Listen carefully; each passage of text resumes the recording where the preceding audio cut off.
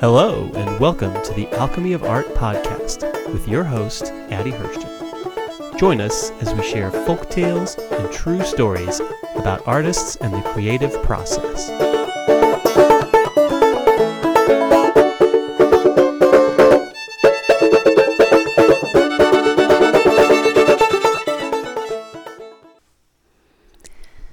We start with a quote of the day. This one's by William Morris.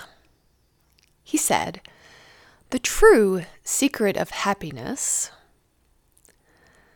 lies in taking a genuine interest in all the details of daily life." Hello, everyone. My name is Addie Hurston. I'm a contemporary impressionist painter, art instructor, author, and public speaker. The purpose of this podcast is to share stories about art and the creative process to inspire you and help you move forward. And yes, in turn, inspire myself and help me move forward. On the show, I interview artists from a wide variety of mediums so that we can learn from each other's processes and philosophy. Today's podcast features an interview with the artist Kelly Johnson. Announcements. Okay, so what's going on in my crazy life? It's been busy. In a few weeks here, I'm going to be at the Whole Soul Center again in Indianapolis teaching painting your personal symbols, a small little fun one-day workshop. With my online classes, I've got a new one that's called Start Selling Your Art, and there's some free ones on there. 7 Secrets to Success for Artists, How to Paint a Rose. And as we enter into spring, you might be interested in my online class, Flower Painting 101. What else? Let's see. At the Art Center, I'm about to start a new second spring session where I'm going to be teaching collage painting and intuitive painting. And putting these two classes together has gotten me so inspired. I've been studying up on Jungian analysis and bringing forth the unconscious by creating intuitive work with a lot of the surrealist methods and games. And so I'm going to be incorporating all those things into those classes. And so I'm super excited about that. And then this summer at the Art Center, I'm going to be teaching an abstract painting class, another intuitive, because they're all selling out because it's just so much fun. If you've never done the intuitive method, it's just so much fun. And I'll be doing a plein air event. A plein air class, in the summer. So let's chat about Kelly Johnson and what's going on with her and who she is, and then we'll hear our exciting interview with her. So Kelly Johnson is an artist, teacher, author, and a gardening guide. She earned a BFA from Savannah College of Art and Design, aka SCAD, when she was young. And then she went on to work as a Montessori teacher for a good long while. And when she did that, she just really enjoyed sharing her love of art and gardening with her students. And more recently, she's earned a master's degree in environmental studies. And now she's teaching workshops and online classes. And some of the workshops are for other Montessori teachers, others are in the community where she works, and then the online classes there are on drawing and getting back to nature and doing botanical type drawings where you're really learning about the plants as you draw them. And so her website is named after her first book, Wings, Worms, and Wonder. And The book is a guide for creatively integrating gardening and outdoor learning into children's lives. And so you can find out more about Kelly Johnson on her website, wingswormsandwonder.com. Now, without further ado, here's my interview with Kelly Johnson. Welcome, Kelly Johnson, to the show. Thank you so much for having me. I'm very happy to be here. Oh, wonderful. I'm happy that you're here too. First question I've got for you. What is the story of how you became an artist and a gardener? I love this story because it's, I feel that it's so special, like it's so inherent in me because I don't remember not being either one.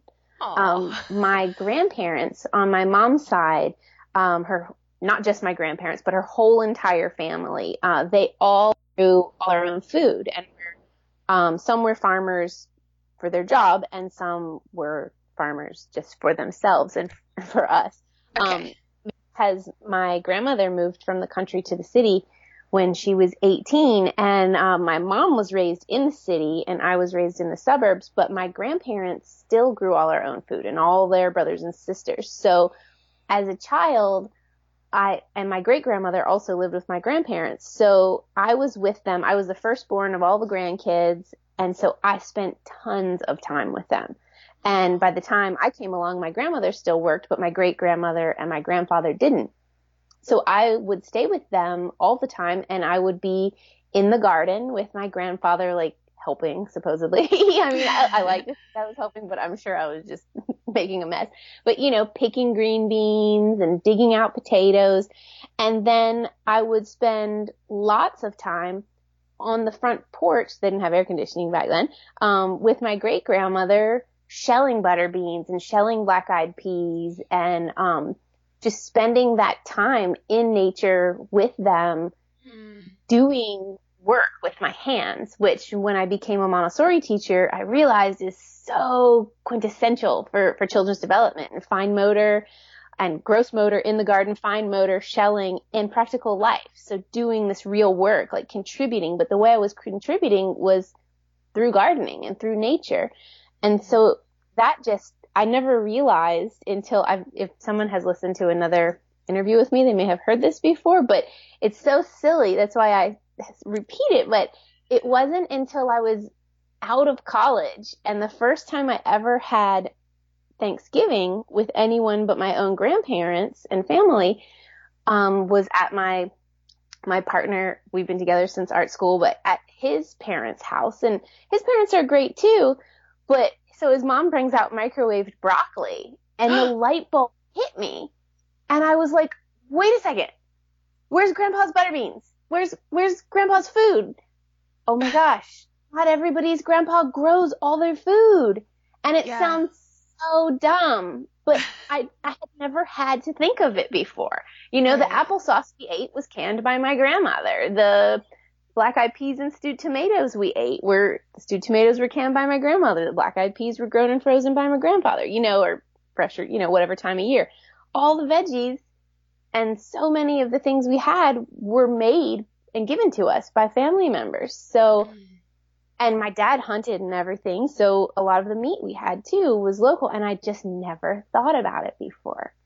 And then fast forward to when I started teaching, a few years later, and I realized I have to be these children's grandpa. These children's, the majority, maybe one or two of them out of all the years I taught, but their food's just coming from the grocery store. They don't know. They're not having these experiences. So I immediately started gardening with children, and that whole aspect grew.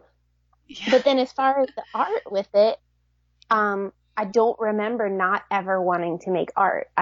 And my parents were really, really supportive of that, whether as a young child, just having lots of art supplies around, or letting me take all kinds of different classes. Pretty much any art class that I was fortunate that pretty much any art class I wanted to take, they would let me take.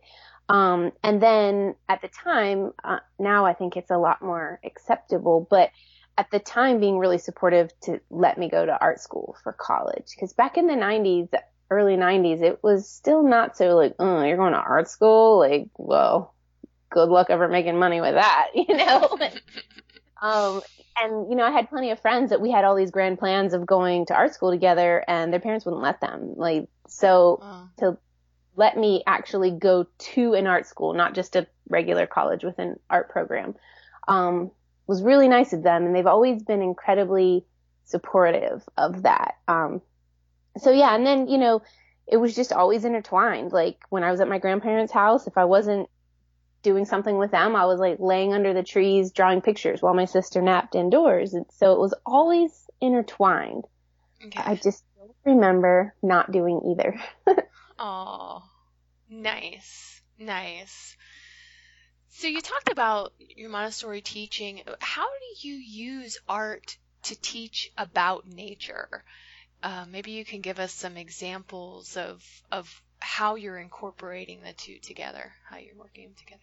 In the classroom, it's so inherent. Maria Montessori was so adamant about preparation of the environment and preparation of the teacher that you teach through beauty, like, and beauty and aesthetics inspire learning. And when I first read that, I realized that is so key to the way I learn. Like, if I'm I set up an environment, I set up an area that is aesthetically beautiful and peaceful for me, no matter what I'm doing. Art is integrated into every aspect of the way I go about life. And so that was one of the things when I started as a Montessori art teacher and toddler, kind of long-term sub. But so just seeing how when you present something to the child, it's done beautifully and it's done with all natural materials.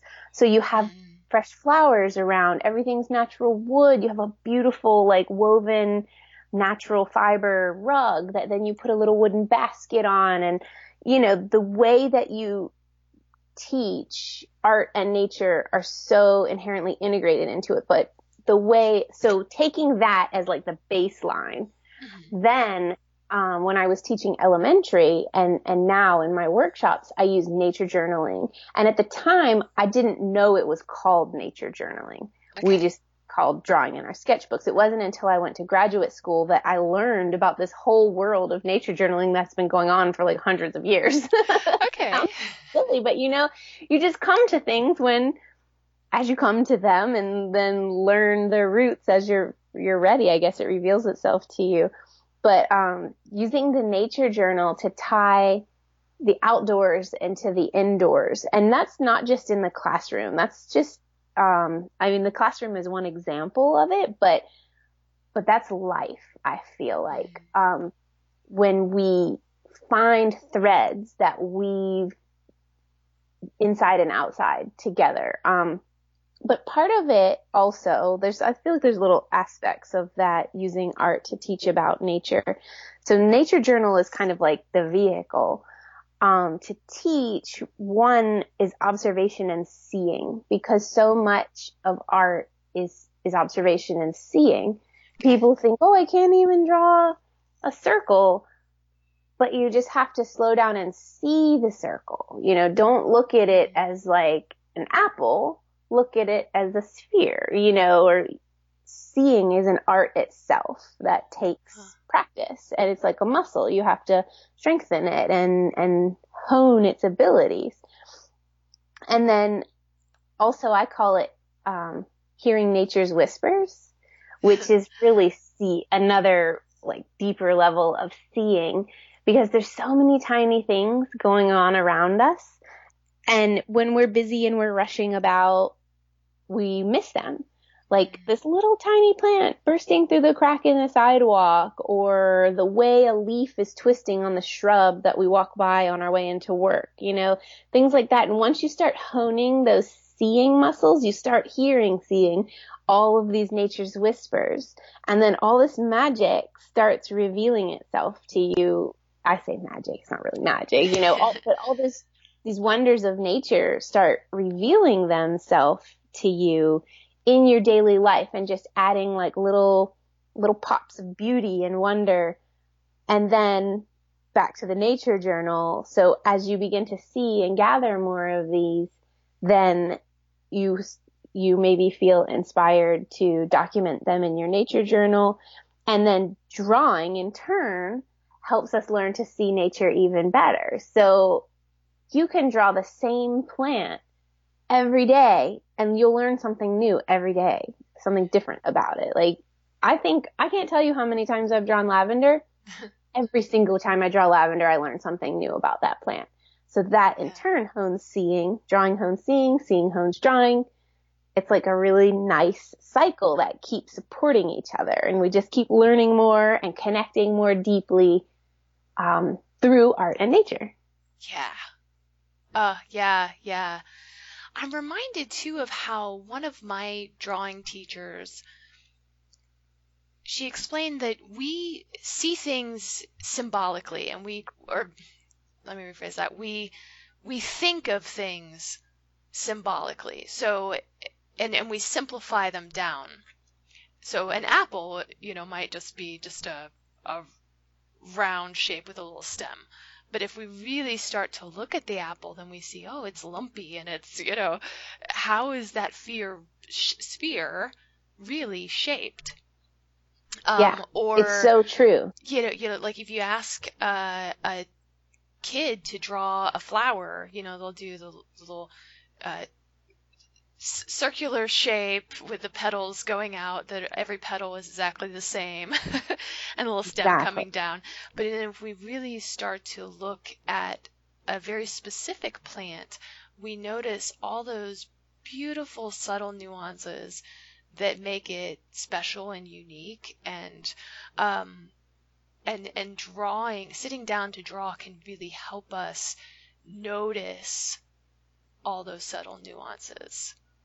It's so true. I totally agree. And our minds, like it's draw a tree. You're going to draw like that trunk with like the poofball cloud on top, or draw a cloud. There's all these ways we've been taught to draw the symbols of things. Right. But when you really take the time to like get in there with it, and see, and it's almost like, okay, so it's easy as adults to get into this mindset of, okay, I'm going to sit down and I need to draw this leaf.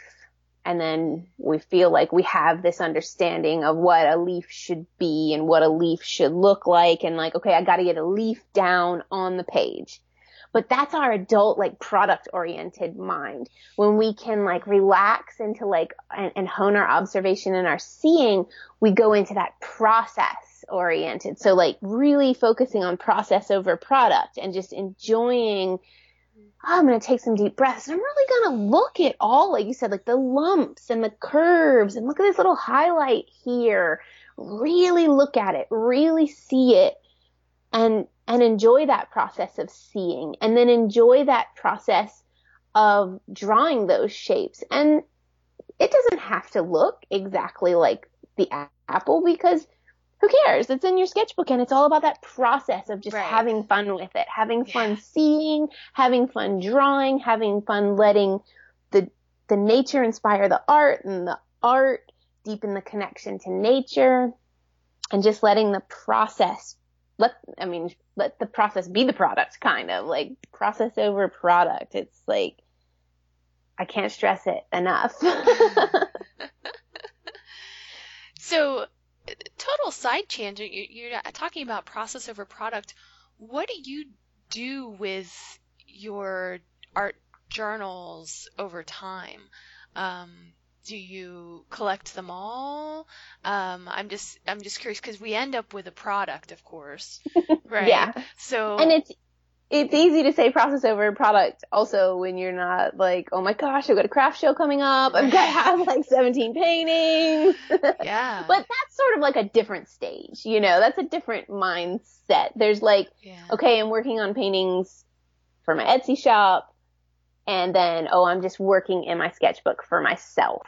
It's sort of two different modes you get into. But my parents are really nice, and they had let me have a bookshelf in their house, a really a pretty big bookshelf. Oh. And yeah, I have a bookshelf in a closet, and so up at their house, because some old sketchbooks and things are from when I used to live with them, and they're nice enough to just let me keep them there.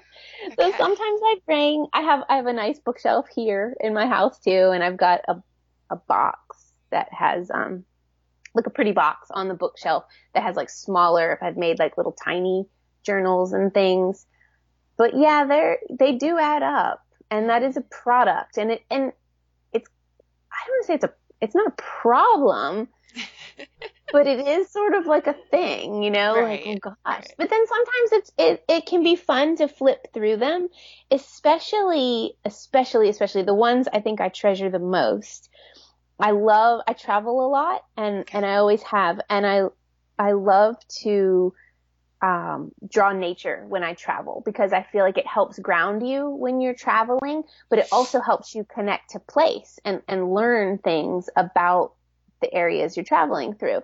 And my nature journals, that are from nature journals / travel journals, those are my favorite, because it's like, oh, remember that botanical garden in Oslo? Those poppies were amazing. Or remember how I was painting these hollyhocks from the window on a rainy day in Copenhagen? Like, it really brings back such lovely memories of the time and the place and your experiences, and sort of, I don't know, just adds a richness to travel. It adds a depth. Right. It adds a connection and grounding. And then it also is such a nice, of all the little trinkets you may acquire here and there through life or on your travels, like, those are sort of my favorite. They're like the best souvenir. Oh. Awesome. Okay, so Or the pressed next. flowers. Sorry, that's the other thing. Oh, I you love, press like, flowers? yeah, but Yeah. you're probably not supposed to do this. So if anyone works for like agricultural, I promise they're pressed, no seeds. But like traveling to the tropics, it's really, all the flowers are so beautiful. They like pick petals and press flowers and then make them into little handmade travel books. Yeah. Oh, wow. Yeah, I bet that's a nice collection. Yeah.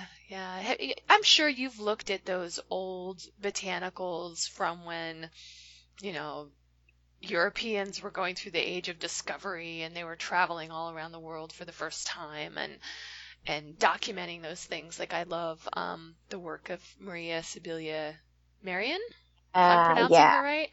And yeah, do you have any other favorients from that time period? Or? I love her also. Yeah, and she's really old, she's like 1700s, and she was in Guyana, right? There's the German artist, and I never know how to say his name properly, so if anyone speaks German, please do let me know. Ernst Haeckel? Okay. I think I've seen. He has some really beautiful ones, and he also has a lot of sea life, which is really neat. And he used to look through a microscope, and then, not always, but some of his drawings are looking through a microscope and then drawing like the little squiggly things in water and stuff like that, which is pretty interesting. And if I had my phone by me, I would have it. I just learned about, I think her last name is Mee. And she's from that time period. I was at the Botanical Garden in Virginia near my parents' house, and they've got a really awesome library. And I was going through the old botanical books because I'm actually working on a new video class that's botanical drawing, and one of my current courses also has some botanical, not the like uptight kind of botanical drawing, but like having fun with that vintage style. Okay. And so yeah, Margaret Mee, maybe Mee. But I can get you that link. But she's so awesome, and then my all-time favorite, like Beatrix Potter. She didn't do so much traveling, but she's my all-time favorite. Oh, nice. Yeah. Cool. Okay, so let me ask you this next question. So on your website, you wrote that you were propelled to art, space, nature, connection, action. So you're propelled to take action by your own experiences with modern society's disconnection from the natural environment. And I totally agree that we're often just so disconnected and distant from nature with the way we've structured our lives with modern living.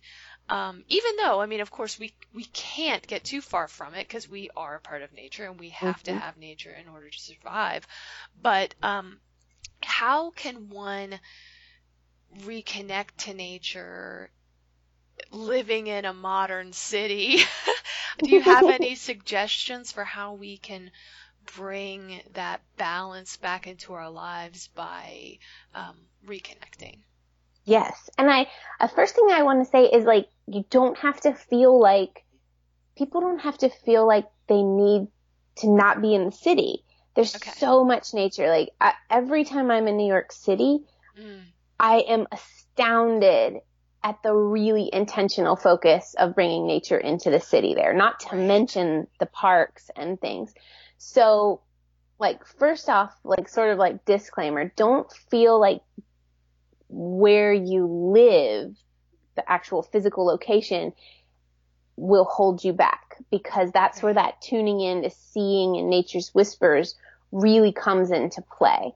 And of course, if you live, like, you know, on a gorgeous cliff overlooking the sea, sure, you can just look out your window. It's maybe a little easier, but it's also easy to overlook it when there's a lot of, you know, if you live on the edge of a national park, our eyes get used to seeing just what we see every day, and then they start to ignore it.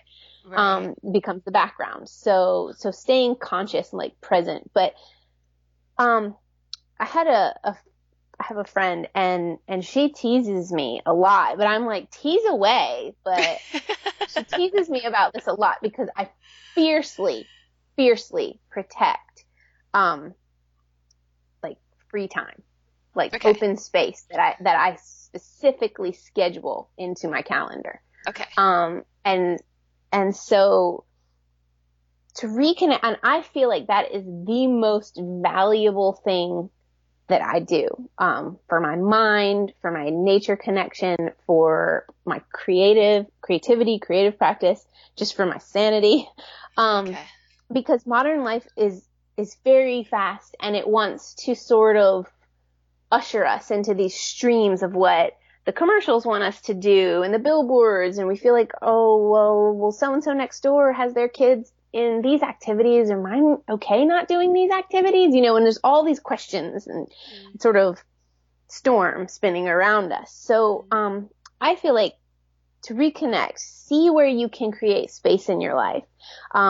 Freedom, even if it's 10 minutes before everyone else in your family wakes up, freedom to stare out the window for 10 minutes, have an empty mind, daydream, just protecting this space or creating this space and literally scheduling it in. I mean, I literally have it written on my daily calendar and on my, like, the full month is, like, posted on the wall by the phone. Yeah, we still have a phone on the wall in the kitchen.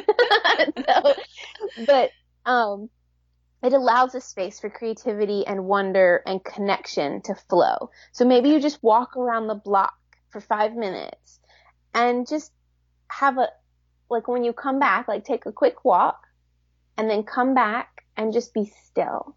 So you still your body, and then your breath will slow down and your mind will slow down, and just look at one thing, whether it's, like, in your yard, or maybe you have a flower pot in your apartment in the city, or there's a tree, like, on your block. Just be still and just look at it for 1 minute, 3 minutes, you know, whatever is working for your time frame.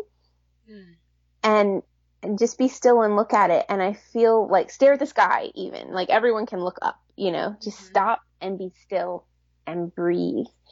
And just let yourself have the permission to slow down. And as busy as it is, if your list has 800 things on it, if you slow down for 5 minutes, you're going to accomplish more of them and more productively. Yeah. So any way possible, just slow down. Even sometimes I choose the slower route to things just on purpose, just to slow down. So, like, you can buy, you know, beans already shelled at the farmer's market, but I don't. I buy them, so I have to shell them because it forces me to slow down. Plus I have that connection. Like it sends me back to like a mindset of like shelling them on the front porch with my great grandmother. So it's slower. So that's just like one for me, but maybe it's like, maybe if you normally buy the vegetables already chopped to like save a minute, be like, you know what? No, I'm going to chop them and I'm going to buy them unchopped and chop them mindfully just to slow down. Just little excuses to slow down, you know? And if your family needs you, be like, oh, sorry, I'm chopping these greens right now. I'm not available. I'll be available in 5 minutes. Yeah. And then fiercely protecting that free time and space, and don't let anything have it. Even if your friends make fun of you, even if your family makes fun of you, be like, sorry, keeps me happy. Do you like me happy? Then I'm going to schedule this free time and protect it. And then scheduling on top of that, nature time. And that may not be every day. It might be, but depending on your schedule, scheduling time, whether it's by yourself or with your partner or friend or kids or family, like, okay, for 2 hours on Saturday, we're going to go for a walk in this park, or we're going to go to the beach, or so, I'm a real proponent of scheduling, because if we don't schedule it, modern life is going to usher us back into that like fast flow, you know? Right. So it creates balance. Yeah. So scheduling, it's weird to say schedule time to slow down, schedule time for your connection, schedule time for your creativity. But, if we don't schedule it, it's just not going to get done. Yeah. I'm reminded of, I had one of my mentors when I was in high school, a friend's mom. She told me that she loves doing the dishes. Yes. My response was, what? No, you don't, But she explained that it's her time to just do them. It's quiet. Nobody's talking to her. She enjoys doing them, which I took to be a great lesson in reworking our thoughts about chores and the way we process life, and not just seeing every chore like chopping the vegetables as, oh, it's a drag. But maybe it's an opportunity to reflect and slow down and smell the roses. Exactly. Yeah, it's so true. And that's the dishes. It's the exact same thing. It's another way to just make yourself slow down. It's just a process. You're working with your hands. So it relaxes your mind. It's not something that requires too much focus, but so you can sort of space out and you can focus on, a lot of sinks look out the window, so you get to look out the window when you do it.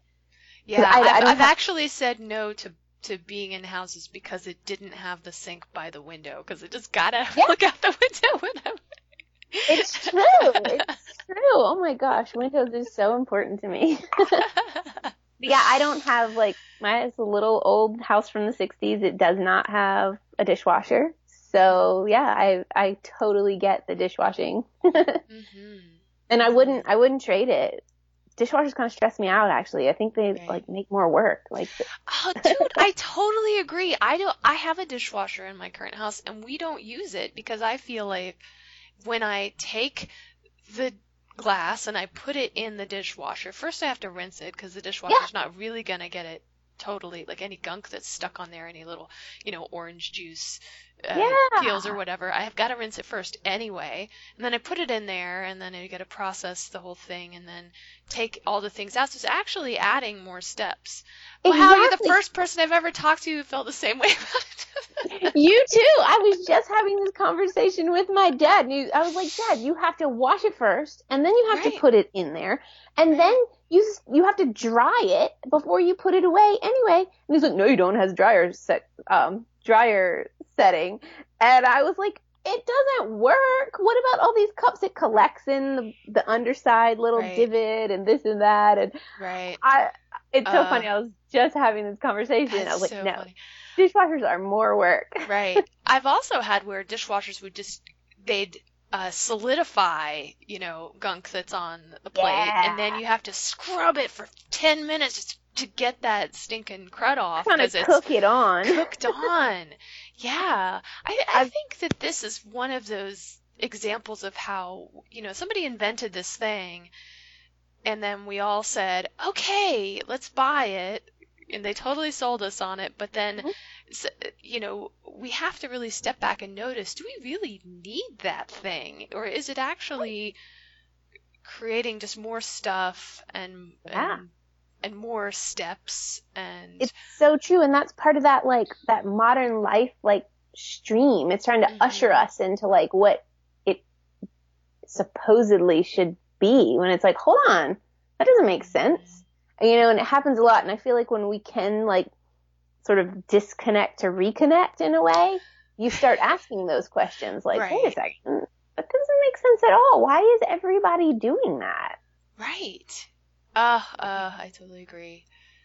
Yeah. So back to your schedule. I mean, how often do you schedule? What does it look like, your special time where you're sitting quietly, taking a walk in nature? Is it, every Sunday afternoon, or is it every day there's an hour that's in there? What does that look like? My schedule, because I do a lot of freelance workshops, so my schedule is always changing. So I am just like devoted to, I have 3 calendars and I'm devoted to them. Oh no. Yeah, and they all work together and they're all on paper, and people will be like, oh gosh, why aren't you digital? But I can't. I have to see it in different colors. I have to write it if I'm going to remember to do it. Yeah, me too. So yeah, each week is different. Like for me, it doesn't always work to have, every day at 11:30. I can, from 11:30 to 12, I can stare out the window or I can go draw in the garden. But I do schedule a little bit of time every day depending on what the day looks like. So I have, like the big calendar, that's our sort of like family stuff on the wall. And then I've got my work calendar that's like month by month. And then I've got my weekly, that I write in. So the weekly one is really the crucial one. The weekly one is where I schedule these things in. So if I know I'm teaching children, I know personally, to be my best self, I need to schedule some quiet downtime in before I go to them, as I don't know, just it helps me have a lot of patience, and also it helps stay in that present moment space with the children because they're in the present moment. And if I'm doing a lot of creative work, on those days I live at the beach, so I'll go for a walk on the beach in the morning and just get that nice, and not like, I don't bring my phone with me. That's another way. Like, I don't bring, people know, like, you can call me, but I'm probably not going to call you back. Like, or I will call you back, but it won't be, I'm not going to answer right away, or I'm not going to return your text right away. And that's okay, because remember when we used to just have phones, we just called people back. Like, it didn't have to be immediate. It's okay to not be in that rush. So yeah, I don't, like, very rarely, maybe if I want to take a picture of the ocean or something for Instagram, I'll bring my phone, but I don't even have it in my pocket. Very, very rarely. Okay. So it's a full, just like in nature, quiet, or just talking with my partner if we're walking together. So that's almost every morning, unless I'm teaching early in the morning. Okay. And then I'll also do the same at nighttime. The beach is very safe where we are, and it's very wide and open. So I'll go for a shorter walk at night. And it's really nice to see how the nature changes from night to night, moon on the waves, and it's very fresh and relaxing. But I also do schedule time, like, okay, here's a quick window. I'm totally just going to like loaf on the couch with my legs up on the wall, like staring out the window. And sometimes it happens naturally, like, and I think that's good too, like say you're working on a blog post and then you're just like staring out the window and then you realize like, oh my gosh, it's been like 10 minutes, but like, wow, I feel so much better for letting myself do that. Yeah. Yeah. Yeah. So I schedule it in day by day. Okay. And I also like almost every morning I do a little bit of yoga and I meditate and people think, oh, that's like snooty. But, I'm not saying I'm like clear-minded when I meditate. I'm just saying I sit there and I do mantra repetition and bring my mind back, bring my mind back, bring my mind back. Right. So yeah, just that practice and that helps, that stillness. It helps cultivate like not feeling, for me personally, because I'm a pretty high energy person, it helps cultivate not feeling rushed for me. Right. And I don't have children. So that said, I do 100% fully understand that these things I'm saying have an added complexity when you have children. 100%. Sure. I have 13 nieces and nephews. So, and I've nannied and like lived in houses with kids, like, and taught school and have 2 little girls next door. Like I fully understand. So your bits of time, if you do have children, the still and quiet time, they might be a lot shorter. But that's also a nice time. Like if you can do the dishes, I know you gotta get kids to bed and things like that. But if there are little ways that you can work in slowing the process, even by 5 minutes, and then scheduling in the family time and doing family nature journals, and so a lot more of it's going to be family centric and inviting the children too. When I was teaching, we did quiet time, we did breathing, like invite them into those practices because they need it too. They're just as rushed as we are as adults. They have a lot of pressure on them in their academic lives and activities and all that. So everything I'm saying is equally as important for children. Right. And go easy on yourself. Yeah. Oh, it's interesting what you said about you've got a paper schedule, paper calendar, and I do too. And I have the suspicion that maybe this is an artist thing because I've noticed more artists do that than have gravitated toward having everything on a Google Calendar type on the computer. And I think that I enjoy it so much more because it's concrete. Yes. I can see it more clearly. I can scratch things out. I can write things myself. And, you said, I write it down. I might remember it more. Maybe I imagined you said that. I feel like you said that. No, I did. If I'm going to remember anything, I tell people, if you don't see me write it down, I'm not going to remember it. So tell me, write it on my hand, write it wherever, but write it down. You need to see me write it down. Yeah, I agree. It really helps solidify it in your mind. And it feels so good to cross things off the list too. I love that part. Oh, me too. And this is the elementary school teacher in me, and I know it's not Montessori, but sometimes when you achieve something, I get to put a sticker on the calendar on that day. If it's something really challenging, like whatever it might be, or like I let myself, if I like can get on track to do like full on workout, like exercise, I get a sticker. Yeah. Oh, cute. Funny. But I think it goes that whole aesthetic thing too. Right. Like it has to be a beautiful sticker. It can't just be any sticker. It's got to be some like super cute, like Japanese, like sticker of plants or something. Yeah. Yeah, it does make a difference about how we feel about things, the way they look. And the care that went into creating that. Mm-hmm. Yeah, the care that goes into creation. And I think that goes back too to like when you chop the vegetables yourself, there's a care that you're like imbuing. Would that be the right way? You're like interjecting that into the whole process of like, rather than just like, sometimes you do just have to like chuck a frozen burrito in the oven and be done with it. But when you don't have to, and you can really like present and make something whether it's food or art or whatever, beautiful for someone, then you just feel so great. Yeah, it does. Very satisfying.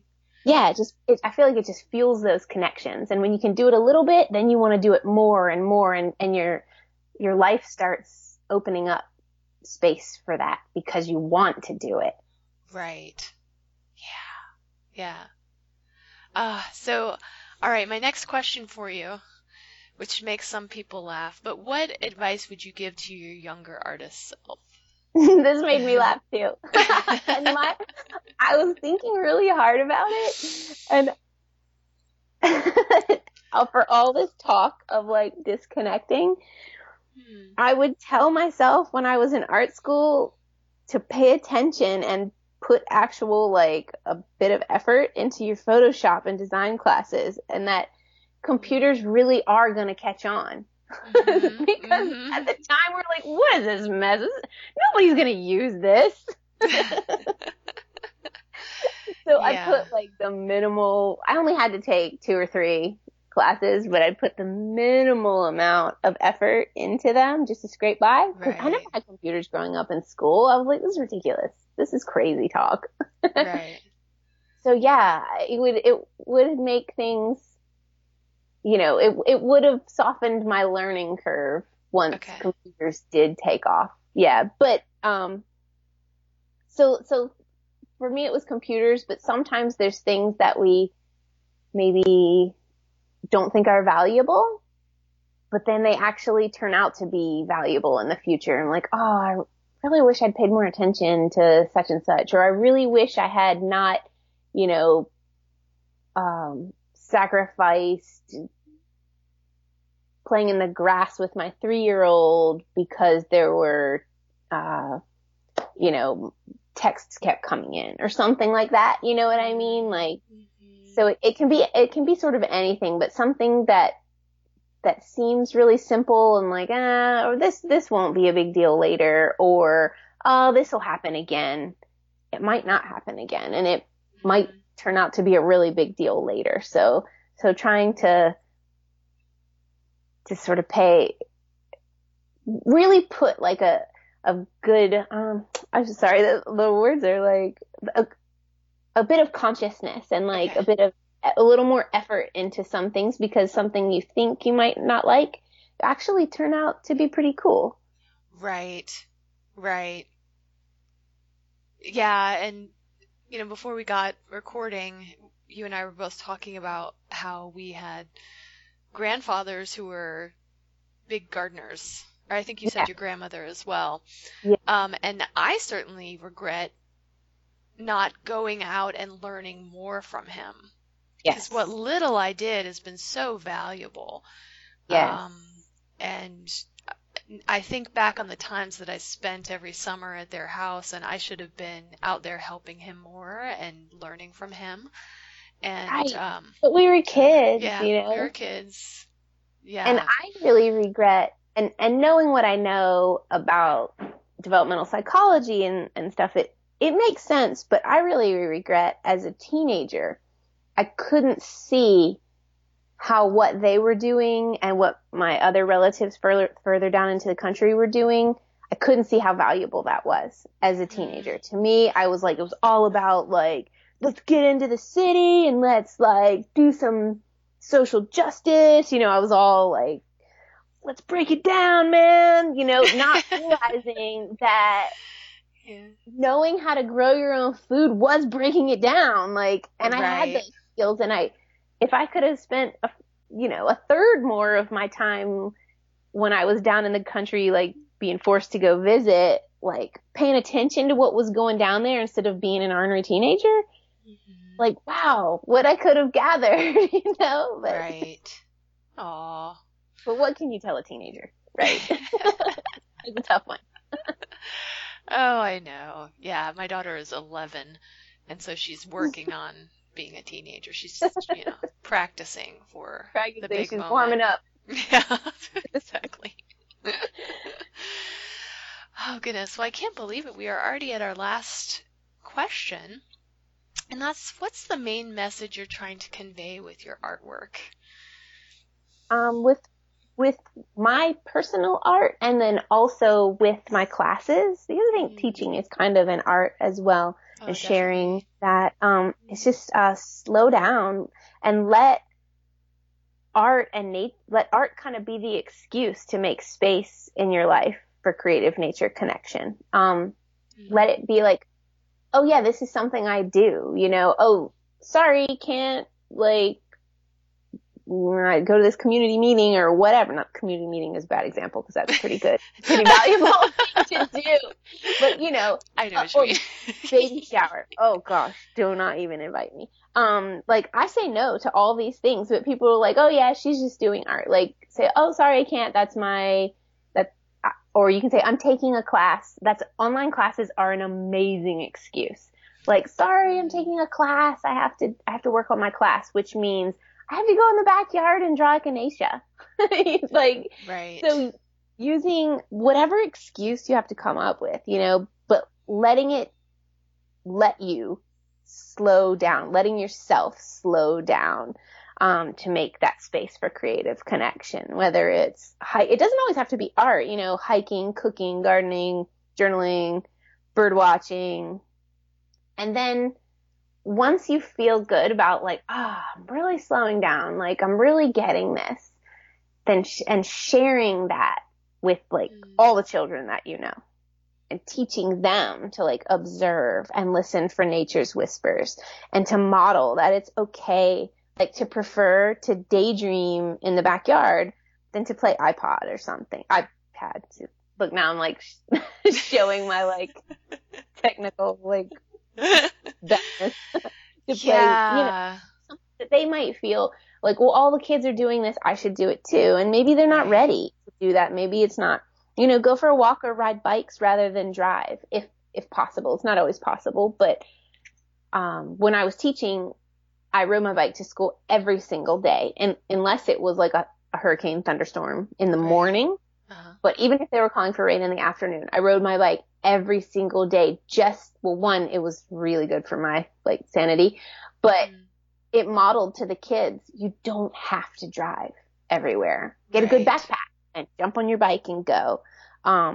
Saying no to stuff you don't want to do. Don't feel obligated. If you have a baby shower and you really don't want to go, just don't. And I was they're not going to know you're not there. I always tell myself, don't think so highly of yourself. They're not going to know you're not there when the party's going on. Say yes to what you want when you can, because you can't always. But yeah, saying yes to letting yourself slow down and saying no to just the stuff obligation stuff that just doesn't need, it doesn't have to be done. Right. And just because we don't want to go to the baby shower doesn't mean we don't love that, relative. Right. It just means, it's not our thing, or we just, we need more space and time for us. Yes. And by doing that, when the baby actually comes, you're going to be so much more supportive, and you'll be, do you want my time now at this party, or do you want my time when you can hold the baby and give the mom a break to take a shower? You know what I mean? So I feel you can, by slowing down and giving yourself that space to feel filled up within yourself, to feel connected, your other connections in life become so much stronger because you have more energy to channel into them. Well said. Well said. Well, Kelly Johnson, thank you so much for coming on the show. This was lovely, and I think we will all feel refreshed and ready for spring, having heard your thoughts. Yeah, so I hope everyone will just get out there, start training their eyes to notice and to see. Take a minute, take a deep breath, and just look at something. Maybe it's a shrub you've seen a million times before. Stop, take a deep breath, and just have a look at it for 1 minute. You can even set a timer. I love timers. Timers are great, especially when you're doing nature connection with kids. Okay. And just look at it for 1 minute and see all the things you notice that you never saw before. Yeah. Yeah, I'm reminded I walk my dog around a circle in our neighborhood several times a day. And I could do this all the time, or I do it all the time, but I could do this a million times and I would always notice something different because everyone's yards are always changing and there's the different seasons and whatnot. Yeah. It's funny. My husband doesn't like it. He says, it's the hamster wheel. I can't possibly go around that same circle over and over again. But I love it because I'll notice all those things that are different. Yeah. It's always the same, but it's always different. Yeah. It's the same, but it's different. Exactly. Yeah. And the dog knows, like, follow the dog's cue with their little sniffing around, always finding something new to sniff, They know. Or I say go for a walk with a toddler. Oh, yeah. Let the toddler, like, set the pace. You may only get, like, 25 feet, but you're going to see so much stuff. Oh, I totally agree. Yes, right on. Oh, well, Kelly, thank you so much. Thank you. All right. Wasn't that a great interview with Kelly Johnson? I am so inspired, guys, and I am so ready for spring because it is cold here in Indiana. And it got warm last week, and all my little tulips popped their little noses up. And then I think they wish they had shrunk back down into the ground again because it is not spring quite yet. But soon, my friends, soon. I wanted to mention that Kelly has a freebie on her website, Wings, Worms, and Wonder, where you can sign up for her newsletter and get this Take 5 coloring sheet where it encourages you to take 5 minutes and sit your butt down and enjoy nature, as we talked about in the interview. So if you're interested in getting that, then go to her website, Wings, Worms, and Wonder, and sign up. Once you're signed up, you'll be on her newsletter list, as I am, and then you'll get to see all the beautiful things that she does throughout the year. Let's go back to the quote of the day that I shared at the beginning, is by William Morris. William Morris, by the way, he was a fabric designer, a wallpaper designer, and he lived in the Victorian era in England. And this was an era where there was a lot that was becoming mechanized. Pottery, for example, they're starting to mass produce things, and not everything is made by hand. And he was really big on bringing not only nature back into the home, but the handmade quality of true art materials, and that everything you encounter throughout your day should be something that is made with love, right? So his quote that I shared at the beginning was, "The true secret of happiness lies in taking a genuine interest in all the details of daily life." And I feel this was perfectly matched to what we talked about with Kelly, because if we just calm down and stop to smell the roses, take an interest in those little details, that the flower that's opening its bud slowly up to the sunshine, and our food and how it's grown and how it matures and how we ingest it. I'm in a yoga teacher training program, and I'm learning all about the inside of the body and how it works and those muscles, and I'm just so thankful for the complex, graceful beauty that is our bodies and the world around us and everything it takes for us to live. And I agree with William Morris that the secret of happiness is in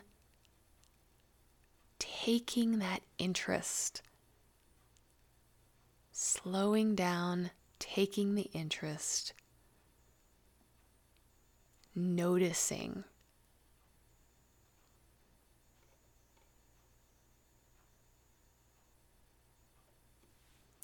This concludes our Alchemy of Art podcast for today. May these stories about art and the creative process inspire you. May you find your voice.